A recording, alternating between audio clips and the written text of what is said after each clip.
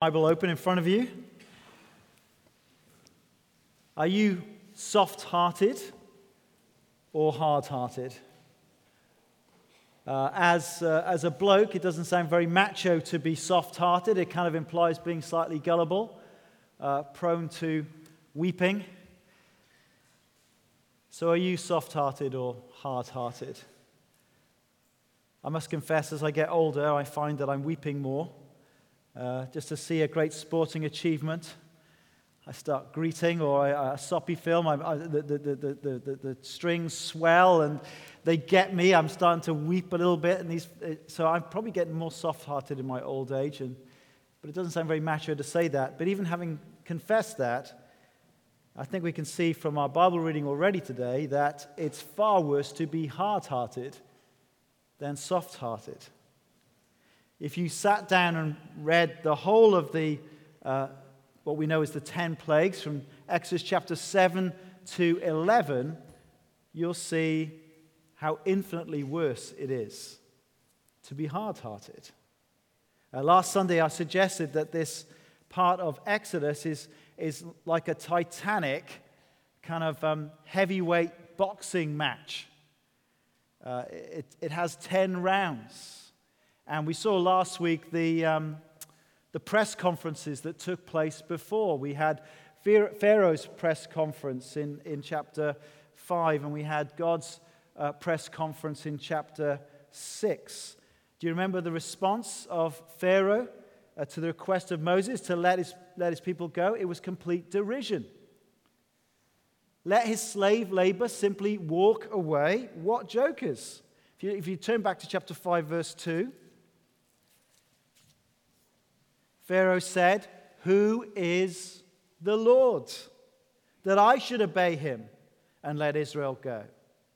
I do not know the Lord, and I will not let Israel go." See, on the international scene, the God of Abraham, Isaac, and Jacob was kind of an unknown. Mighty Pharaoh, running the world's superpower, well, he was somebody special, and he wasn't going to humbly submit to this God of the Hebrews. But in a matter of months, it was all going to change. And God was supremely confident about the outcome. As you read through these verses, and I encourage you to sit down and read through the whole section at some stage, it becomes clear that this conflict has one central purpose, that God is the God who will be known. If you look at chapter 7, if we move the slide on, if we look at chapter 7, verse 3, and the next one as well. "But I will harden Pharaoh's heart, and though I multiply my miraculous signs and wonders in Egypt, he will not listen to you. Then I will lay my hand on Egypt, and with mighty acts of judgment I will bring out my divisions, my people, the Israelites, and the Egyptians will know that I am the Lord when I stretch out my hand against Egypt and bring the Israelites out of it." This is the big theme in the book of Exodus. God was revealing himself in these events. Remember the enigmatic name that God revealed to Moses at the burning bush. Whenever we see the capitals L-O-R-D in our Bibles, Lord, that is God's personal name. So you could say, I am a male of the human species, and my personal name is Paul. Well, God revealed his personal name to Moses at the bush. Yahweh is what theologians tend to use as this description of capital L, capital O, capital R, capital D. I am who I am, or it could be translated, I will be what I will be. God will reveal the glory of his name and the glory of his character through these events in history, the Exodus account that we've got. The exodus of these slaves leaving Egypt and being brought to the promised land is to help us to come to know the true and living God, to whom today we are all accountable. These plagues, or as the text calls them, signs and wonders, function in that way, revealing something about God's nature and his being that we would do well to pay attention to today. So let's just focus in on the first one just to see the pattern. Back to 7:15, was read a moment ago. Moses is commanded by God to go to Pharaoh with a command and an ultimatum. Go to Pharaoh in the morning as he goes out to the river.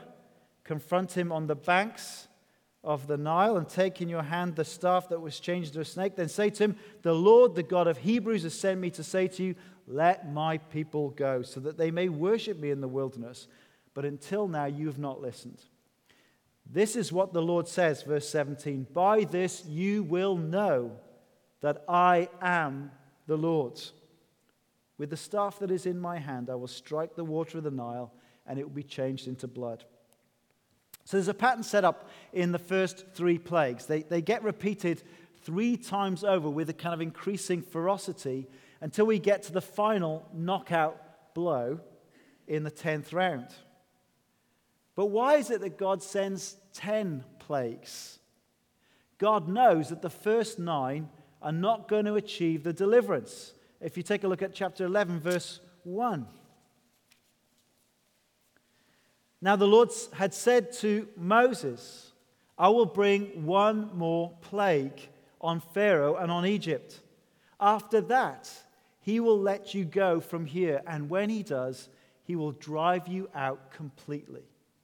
So on one side of the verse, you have the whole 9 plagues with no deliverance. And on the other of this verse, you have the 10th plague and the release of the people from the land of Egypt. So it raises the obvious question, doesn't it? Why the first 9 plagues? If the 10th was the knockout punch, why not just jump to that?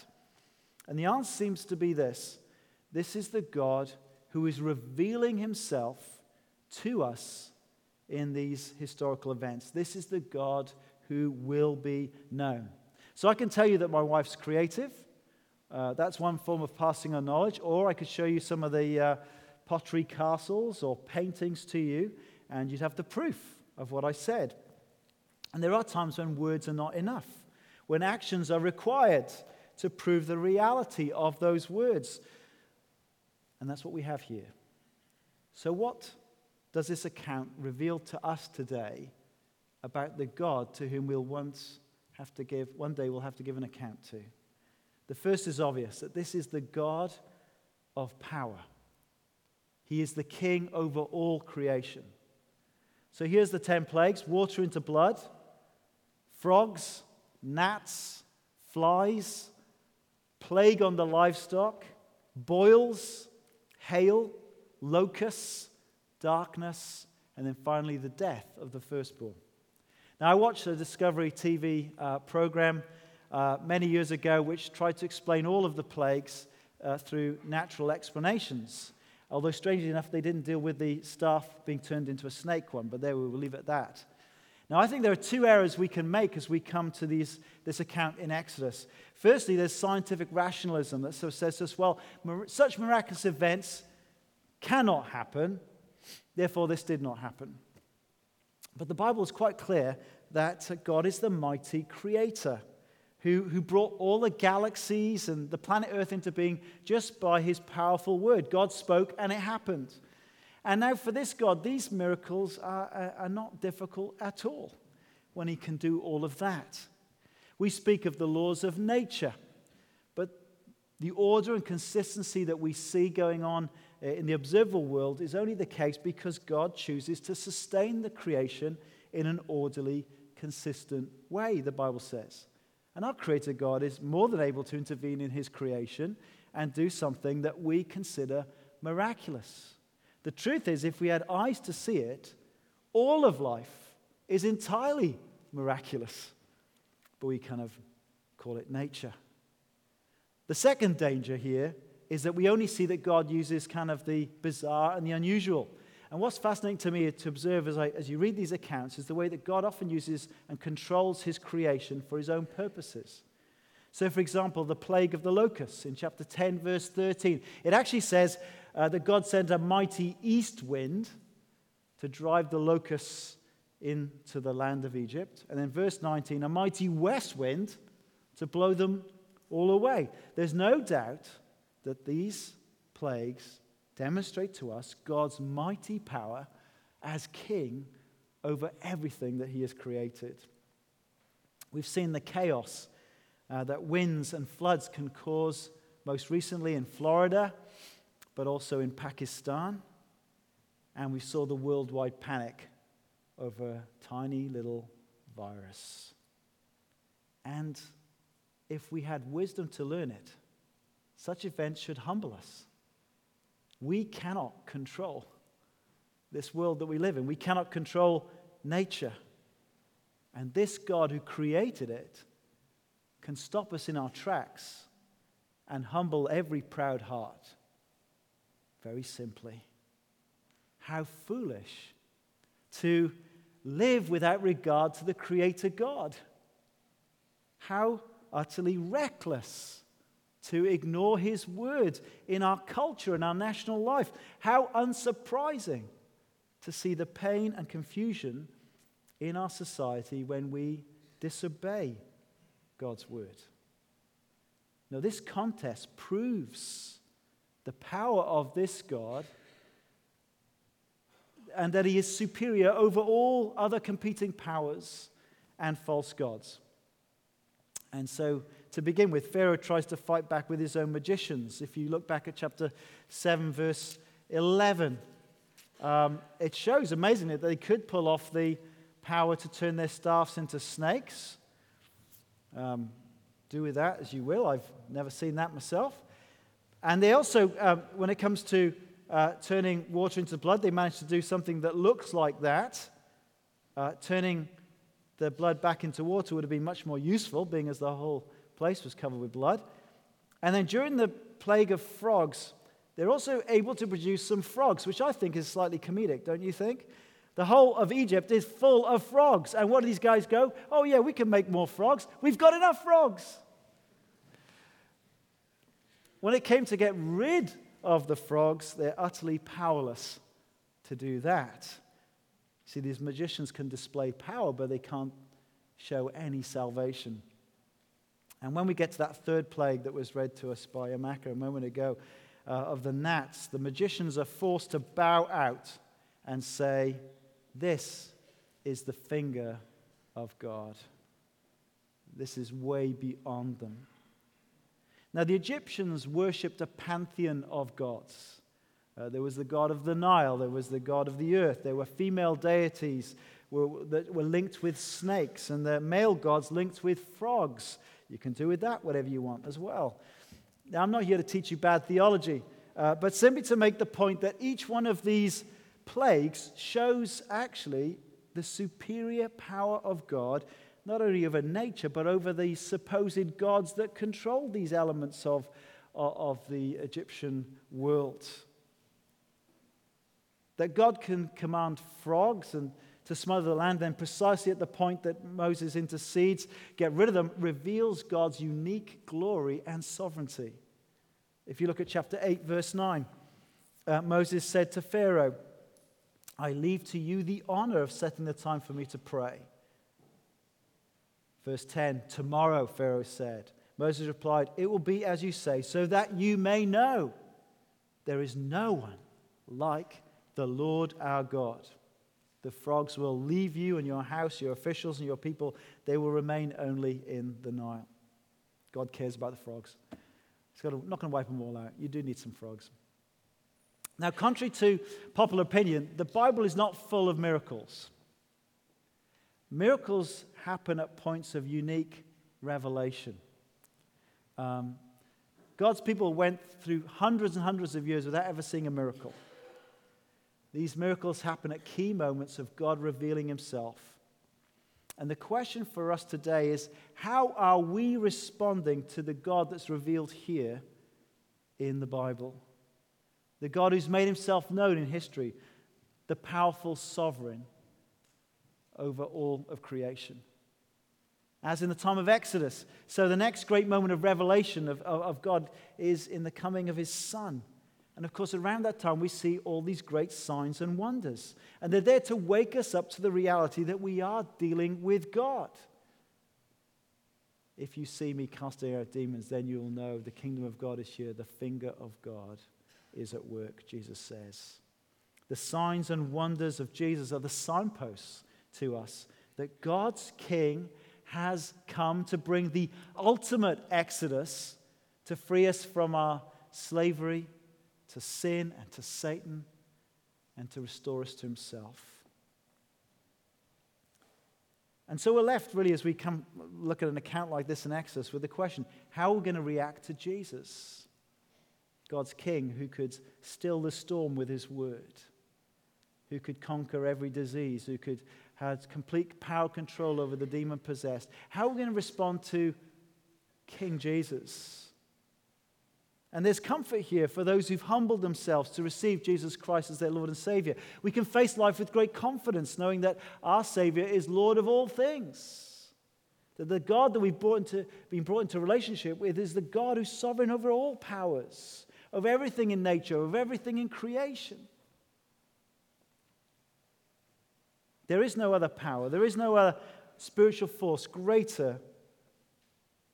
And now that we've come to put our trust in God, then it gives us a great peace and confidence within the world.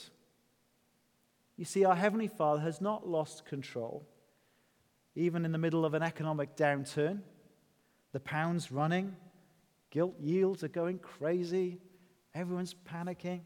God is on the throne. He's not panicking. You don't have to fear in the face of terrorism or despotic leaders invading countries. God is king. The one who controls hail, frogs, boils, winds, and light can be fully trusted. But there's a warning here, isn't there? A great warning. A warning to those who harden their hearts against this God. Pharaoh responded 11 times out of a hard heart. And you see, our hearts will either be hard or soft as we hear what God has done in the world, how he's revealed himself in Jesus. We'll have either a hard heart towards that or a soft heart. And so how is your heart today? You know, you've got an Apple Watch, it'll tell you what your heart's beating. The beat rate, 68 beats per minute. I'm a bit anxious, obviously, right now. It doesn't tell you where your heart's at, but you'll know how responsive is your heart to the Word of God. Note with me that these events reveal the Lord is a God of both patience and justice. People sometimes say to me, well, you know, they'd find it much easier to believe in God if he did a miracle right in front of them. But you know what? The evidence of this story and what God before Pharaoh tells us that's probably not true. Pretty spectacular miracles Pharaoh gets to see. Most amazing displays of God's power. And then we get a little progress report on his heart. Again and again, his heart remains hard. He refuses to let the people go. So as the plagues move along, his mockery does disappear. He did come to realize that he was dealing with a powerful God. By the second plague, he's begging Moses to intercede with this God on his behalf to get rid of the flogs. And after he said, after you do that, I'm going to let the people go. And maybe you recognize that sort of prayer. Suddenly when calamity strikes, there are very few atheists out there, and people try to make bargains with God. They say, well, you know, my business is facing ruin, so maybe I'll make lots of promises to God, and if I go to church every week, maybe would you make my business do better? Or if you are coming up to some exams, and students, I know you're having fun as freshers, but exams will come. Now's the time to find the library, not the last week before exams, just a little heads-up cue there. But if you find yourself suddenly discovering the library in your final week, many students will start praying to God and say, Lord, please put into my head the things I never put there before, and then I will serve you. These sort of promises, these panicky promises. Well, Moses intercedes, the frogs die, and look at chapter 8, verse 15. But when Pharaoh saw that there was relief, what did he do? Did he praise God, say, there is only one God, I'm going to... No, he hardened his heart. And he would not listen to Moses and Aaron, just as the Lord had said. Each time Pharaoh is confronted with the awesome power of God, there seems to be this development. The first time it says Pharaoh's heart became hard. Then in 8 verse 15, he hardened his heart. The instinctive promise, response, the instinctive response becomes like a decisive act of his will. By the 6th plague, you get the scary verse in 9 verse 12. But the Lord hardened Pharaoh's heart. The determined opposition of Pharaoh was further confirmed and sealed by God. Who hardens Pharaoh's heart? The mysterious answer is this: Pharaoh does, God does. And Romans chapter 9 takes up this very section to show God's sovereign choice at work in both judgment and salvation. God shows amazing patience to Pharaoh, don't you think? But then justice is dispensed. The 10th plague is a terrible judgment, but no one can say that God did not give sufficient warning. Pharaoh deserved no warning whatsoever. He was overseeing such a brutal slavery of the people. But God, in his mercy, did warn him. There had been so many opportunities for Pharaoh to repent and acknowledge God with humility and obedience, but he did not. Many chances, growing evidence, and he squandered every single one of them. Sooner or later, everyone will have to stand before God as judge. And if we stand before him with hard, rebellious hearts that refuse to listen to his words, which ongoingly hardened our hearts, rejected, then we will know that we will have no one to blame but ourselves. Nevertheless,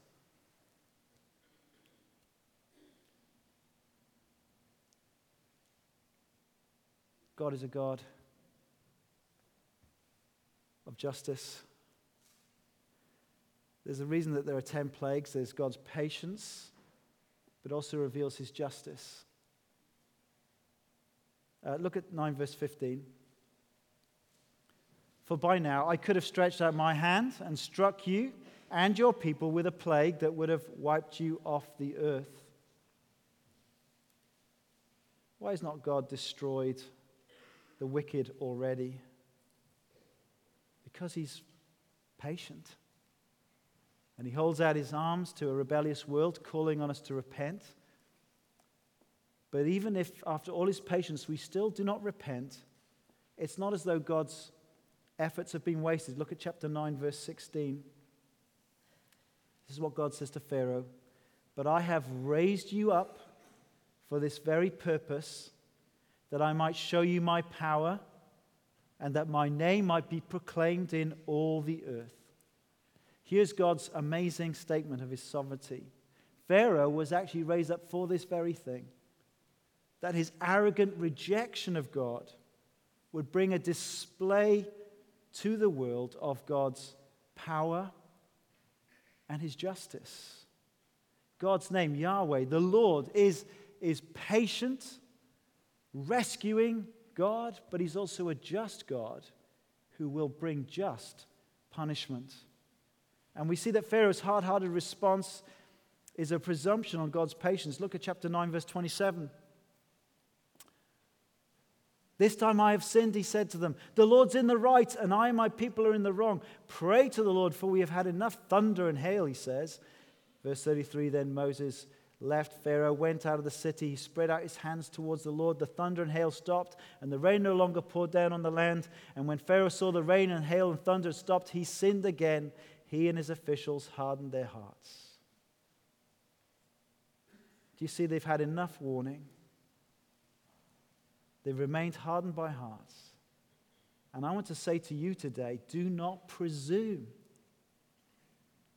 that there'll be another day given to you by which you may repent. Today may be the last day to give you a chance to repent. Don't waste today. If there's something that we know that we are doing that is contrary to God and His Word, do not keep ignoring the mercy of God. What mercy and kindness. He's given us another day. You've had food, you've got clothes, you're in a church, you're hearing the Word of God. Do not despise the mercy of God today and walk out further hardening your hearts. Because there is a day coming when His judgment will come on the unrepentant, and it will be an eternal condemnation. See, we see God is a God of both power, of patience and justice, but He's also a God of both judgment and salvation. See, the final 3 plagues are not for Pharaoh's benefit, but for the Israelites' benefit. If you look at chapter 10 and verses 1 and 2, it explains this. Then the Lord said to Moses, "Go to Pharaoh, for I have hardened his heart and the hearts of his officials, so that I may perform these miraculous signs of mine among them, that you may tell your children and grandchildren how I dealt harshly with the Egyptians and how I performed my signs among them, and that you may know that I am the Lord."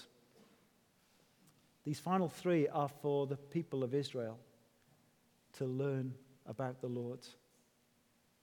And if you are someone who's a Christian here today, that we are part of Israel's spiritual grandchildren, then we need to learn from these final 3 plagues how I dealt harshly with the Egyptians.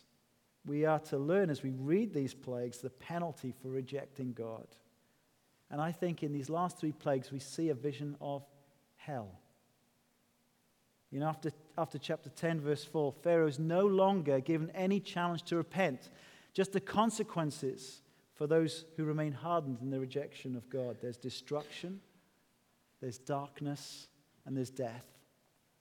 Think about the destruction. It talks about the locust devouring all that was left after the hail. In chapter 10, verse 15, no good thing will be left. And that's what hell is. The place where no good thing will be left. Darkness, a terrible sign of God's judgment. Everyone utterly alone in the darkness. Chapter 10, verse 21 describes it as a darkness that could be felt. Verse 23, no one could see anyone else or move about for 3 days. People in foolish bravado said, "Oh, I want to be in hell. That's where all my mates will be." As if it's some great bar you're going to be hanging out with your pals forever. No, you're going to feel utterly alone.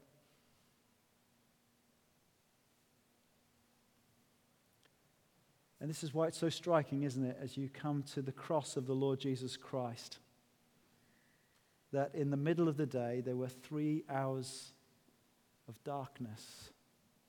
What's happening? God is unleashing judgment against sin. Jesus is experiencing hell. He didn't deserve it, totally righteous, but He willingly came to pay the price for the sins of those who put their trust in Him. He's experiencing hell for those who will come and find shelter under His forgiveness.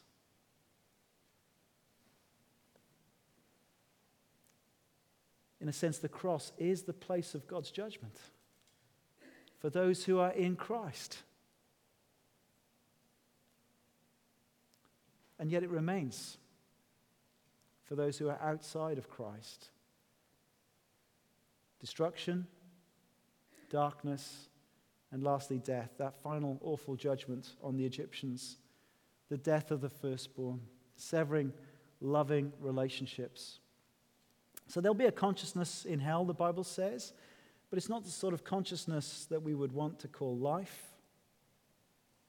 It is utterly sobering, the destiny for all those who remain hardened in their rejection of God. But for those who belong to God, these chapters promise deliverance. God is going to provide a means of ultimate rescue for his people. God's promise is that they will be finally released from their slavery and leave in freedom to the promised land. And this is the Bible's picture of our rescue from slavery to sin into becoming the people of God and belonging to him. The cross of Jesus Christ is the place of both the judgment of God, but it's the place of my salvation, of my deliverance. For I no longer live under the fear of the wrath of God, the judgment of God. He pays the price. He satisfies the wrath of God in my place. And so we look at the cross and we sing with joy about the cross. It's my deliverance. He is my salvation. I have nothing left to fear, not even death itself, for I will not experience the second death. What will be your response today towards God? Hardness and disobedience will lead to judgment. Or a responsive heart that listens to God and trusts the salvation he has made through the amazing provision of his Son in your place. Well then, my friends, that is salvation, peace, and joy, and certainty, and hope. What is your heart like today? I'm telling you now, your heart is telling you where your destiny is. And I would urge you to humble your hearts before this mighty God. For he is against the proud, but he exalts the humble. And there's salvation today.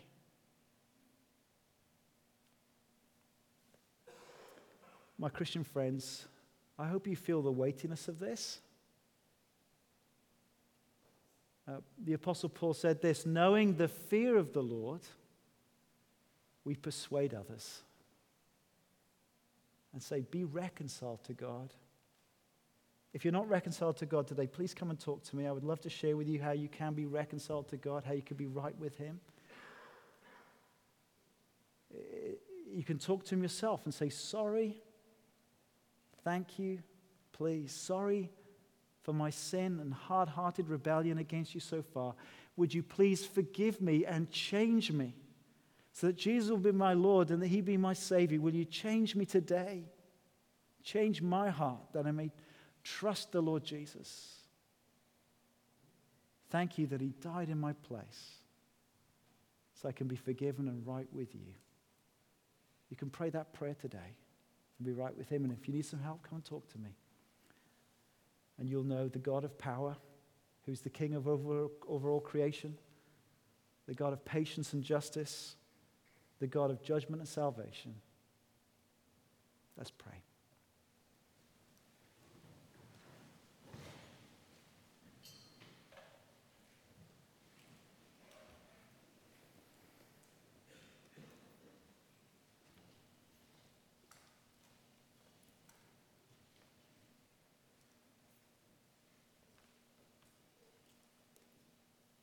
Eternal God, we come to you, our hearts sobered by what you have revealed to us in your word, what you did in saving your people out of Egypt, what you've done in order to make a way of salvation through your Son. Soften our hearts if they are hard. Grant us repentance towards you and faith in the Lord Jesus Christ. Oh, Father, we thank you for what peace and security we can have in Christ today. And Lord, would you move in every single heart here, even at this time, that we might find our hope and joy in Christ and know your salvation. We ask this in his precious name. Amen. Well, let's stand and sing this final song. Behold,